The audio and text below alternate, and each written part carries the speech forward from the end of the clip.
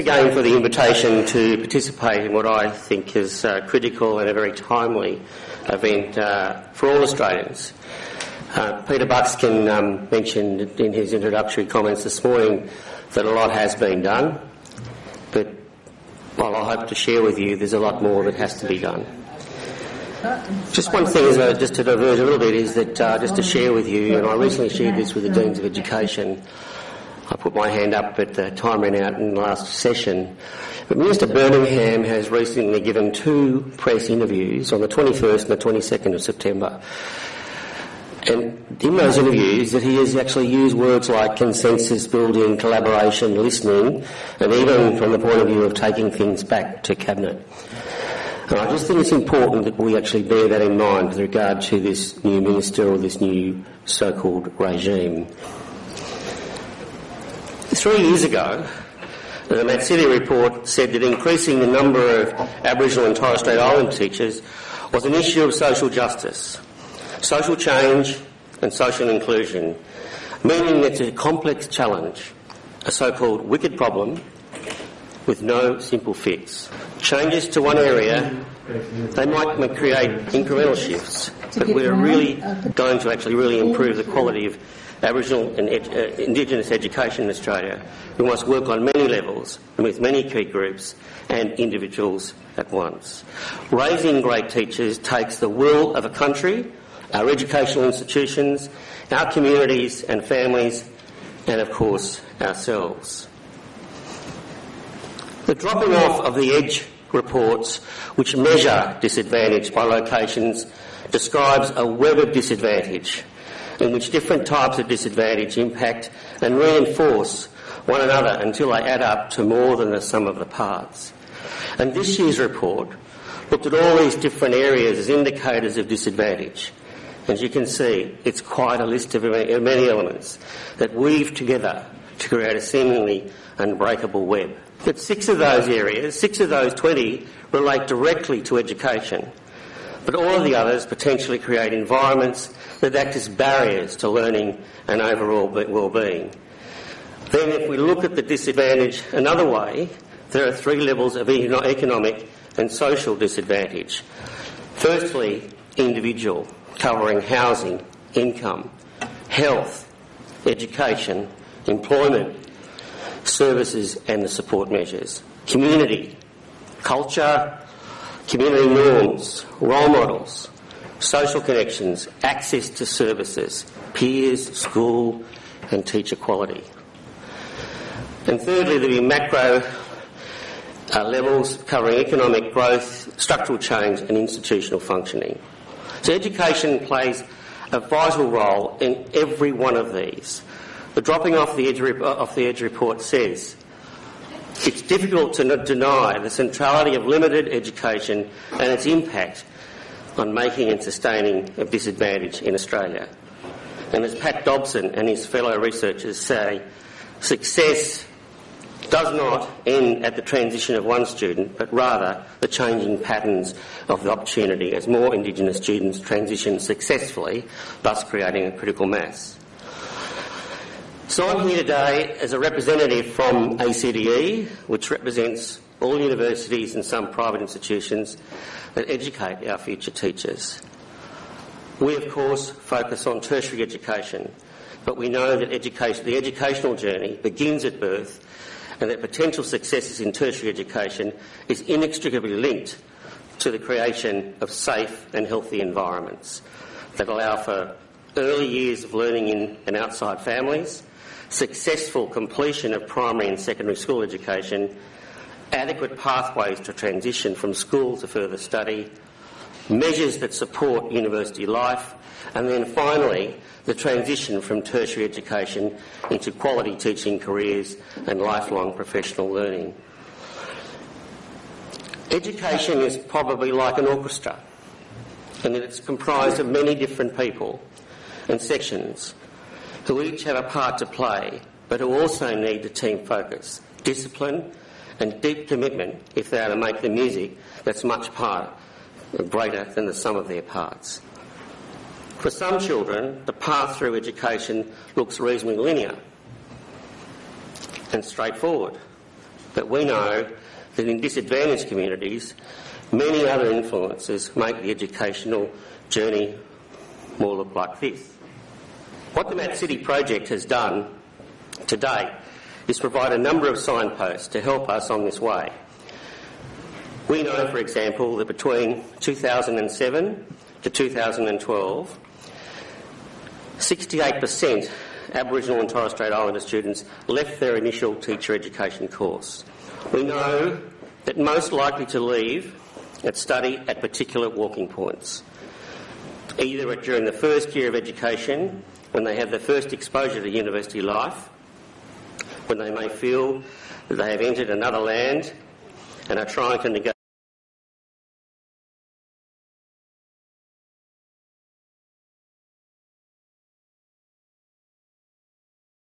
negotiate a very steep learning away from their from the support of their families and communities. Or when assessment is due, or before and after professional experience, practicum, or during the final year of their course. We also know that financial hardships create problems for all teacher education students, but is cited by almost half of Aboriginal and Torres Strait Islander students in all disciplines, 44% of all Indigenous students compared to 29% of non-Indigenous students, as a key factor in the decision to drop out. Cultural safety also plays its part. It's crucial for students to have others who understand them and without whom it's easy to talk, relax and study. This applies both on campus and off campus during practicums. And while students want to be valued and recognised as an Aboriginal and Torres Strait Islander, they sometimes experience stigma, racism, ignorance or huge expectations about representing their culture and people. Support, therefore, includes having a safe place away from these situations. Some students identify academic skills as a stumbling block. Reasons for that may vary. For example, it could relate to a lack of opportunity in a student's own schooling, being the first in the family to enter higher levels of education, or the complex transition students must take from the working world or TAFE to the expectations at university. Concerns about academic skills include academic language, a very unfamiliar discipline for some, the level of English literacy and the numeracy that's required in coursework. Some students speaking English as a third or fourth language. Tertiary level skills like essay writing and referencing are other problem areas. The good news is that the identification of the challenges has allowed initial teacher education providers to look more closely at how they can change to better support Indigenous and Torres Strait Islander students with things that we know contribute to success. Things like supporting students through enrolment, providing smooth transition into university life, supporting students culturally, socially, academically and with financial assistance when required, providing flexibility in course progression, as many successful students interviewed talked about deferring periods of time, shifting from full-time to part-time study, or re-enrolling after periods of absence. Professional development and awareness raising of non-Indigenous staff and faculty, something which Peter Buckskin referred to earlier on. In the decade since 2003, Indigenous higher education enrolments across Australia grew 52%, but the Indigenous proportion of the total students' population didn't increase, as there were more students overall. Indigenous tertiary student completion rates still remain significantly lower than those of their non-Indigenous peers, although this varies between universities. As Professor Ian Anderson of Melbourne University said recently, a significant proportion eventually make it to the end of their degree, but too many do not. The social harms of exiting higher education without completion are significant. I want to get on about the TMAG alignment. At this conference, you were focusing on how we can encourage, support and sustain education and ongoing success for more Aboriginal and Torres Strait Islander teachers. However, in doing so, we also need to think it's worth considering how that sits in the context of the current teacher education issues stemming from this year's TMAG report that reviewed and made recommendations about the reform of teacher education. The 5 TMAG implementation priorities which are on the slide there cover selection, improving entry arrangements, the issues about data, having good meaningful data on research and workforce planning, impacts on student learning and performance, the demonstration of quality of university training programs and graduates, improving practical experiences, and we need probably see more resourcing and funding associated with that. And then, of course, the last issue, the literacy and numeracy test, which got a bit of a burden in the previous discussion, and I'll say a bit more about that in a minute. I'm going to touch on a few of these issues, but I'd like to start by looking at the public conversation about Australian teacher education and teaching as a valued profession. We recently, ACDE did, analysed 6 months' worth of national media education stories online, in print and broadcast. And this chart clearly shows a narrowness of the media focus. Stories about students getting into teacher education with low ATAR scores and the need to introduce numeracy and literacy tests, they all take top prize.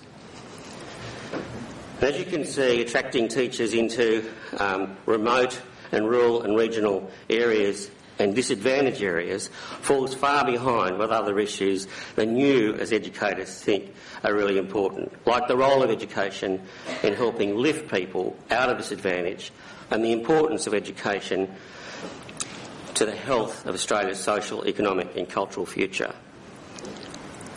Positive stories, like this one that appeared on September 23rd, are a rarity. If we want to move from the deficit mentality that focuses on the problems to one that builds on our strengths, then we need to try and get our success stories out there to inspire others.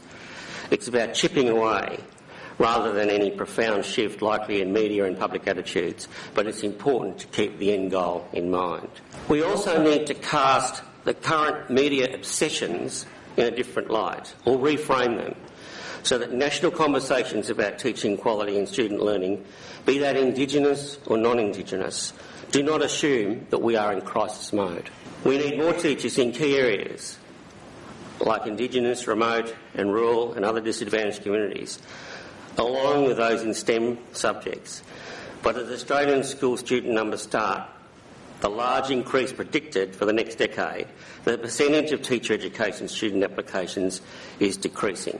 So paint the picture of an education system continually by the media and others perpetually in crisis, and is any wonder that we have a situation of why potentially great teachers can't see a reason to board the Titanic when it's allegedly on its way down. There are and will continue to be many challenges, but some progress is being made and much more can be done, as Peter alluded to this morning. But back to the TMAG, and let's start with student selection. As you all saw from our media analysis, those promoting the introduction of minimum ATAR scores for teacher education selection are given a great deal of coverage. Yet arguments for a minimum ATAR and stories that imply those with low ATARs can never become quality teachers ignore a few salient points. For a start, only 1 in 3 teacher education students at most, and only 1 in 5 Indigenous ITE students is selected solely on the basis of his or her ATAR. So in a bid to get the facts out there and into conversations about ATAR, ACDE recently made this animation and encouraged deans around the country to share it as widely as possible. And I'll just share this with you now. Each year in Australia, almost 80,000 students enrol in 460 initial teacher education courses with 48 education providers. From various conversations, one could think that ATAR scores are the only way new teacher education students are selected. In 2013, only 29.5%, less than 1 in 3 domestic undergraduate student teachers, were admitted into initial teacher education courses on the basis of their ATAR score. The remainder come from another higher education course are non-ATAR students. are mature age with a relevant preparatory background, or are VET award students.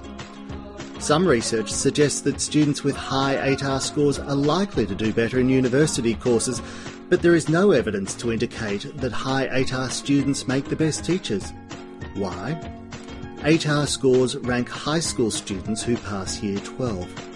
But the best teachers possess relevant knowledge, skills and personal qualities like empathy and understanding of young people. There are many ways to determine the potential of those wishing to be teachers. These include personal references, prior experience, audition, various types of tests, interviews and past academic results. We need to graduate teachers with an appropriate blend of academic and personal qualities. An ATAR score is only one way to select students for initial teacher education. And while academic ability is important, it is only one of the many qualities that make great teachers.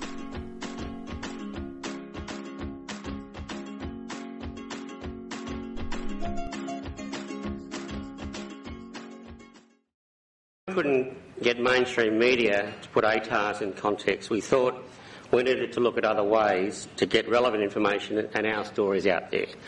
So on average, every person who's seen this animation shared it with 20 others in its very first few days of it going live. The selection of our future teachers is and should be more sophisticated than a blunt ATAR score. But when it comes to Indigenous students, we still don't have enough data on the large another category that accounts for more than half of the Indigenous student enrolments in teacher education. And of course, it's not only ATAR that's an issue, and the new guidelines for teacher education student selection are being drafted. It is vital that the interests of Aboriginal and Torres Strait Islanders, particularly the most disadvantaged in rural and remote areas, are taken into account, and that selection procedures adopted, like potential face-to-face interviews, do not put those in remote areas with weak or non-existent internet at a disadvantage. Just as an aside on that, I was quite surprised that in relation to the first draft on teacher selection, that this whole area was not addressed properly at all in any significant way by AITSL. And fortunately, we managed to get some very comprehensive submissions to actually put back on to the agenda about being addressed by AITSL. So I thank people for doing that. Selection processes must also heed to the importance of developing a diverse teacher workforce to address the current imbalance that sees Australia with only 1/4 of the percentage of Indigenous or Torres Strait Islander teachers needed to reflect the composition of Indigenous and Torres Strait Islander school student population. Selection procedures need to account for employment-related teacher education programs in which employers and universities develop partnerships to sponsor employees who undertake teacher education while working. These are very common in the Catholic and independent sector and also used to train and prepare teachers in remote, disadvantaged Indigenous communities. For example, many of the 30 Indigenous teachers who have graduated from the Growing Our Own program, the Northern Territory Catholic Education Office and Charles Darwin University, now work in their communities on Bathurst Island in Central Australia and in Arnhem Land.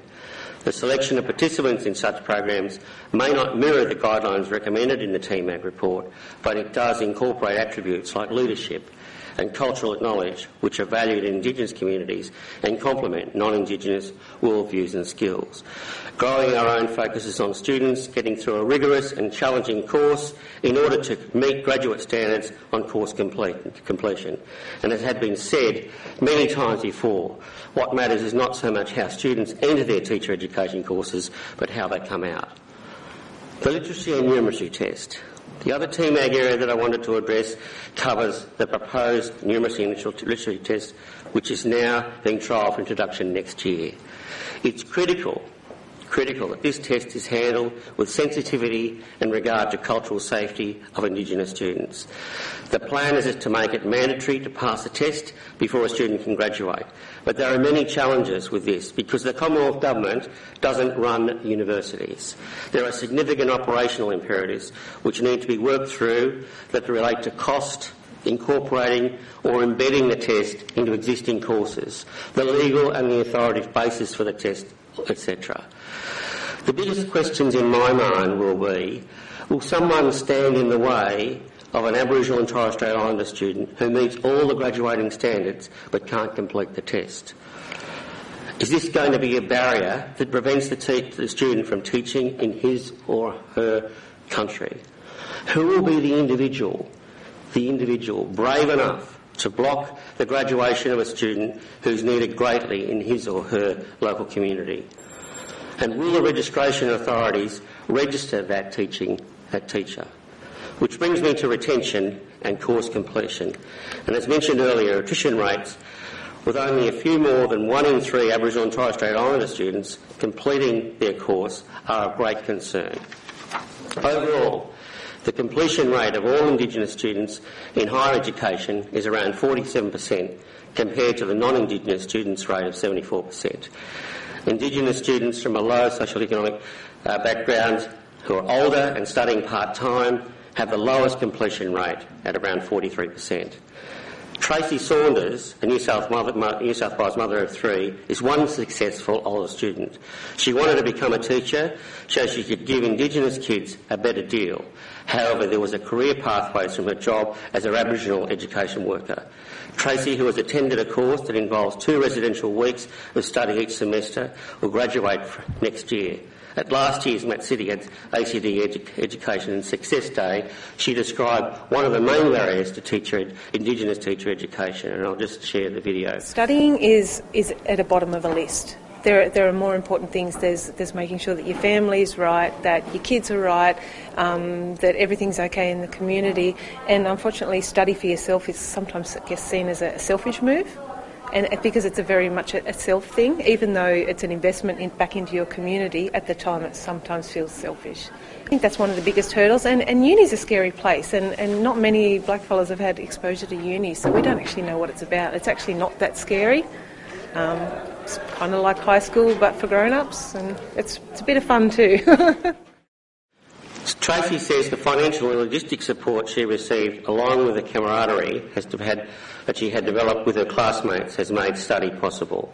So where do we go from here?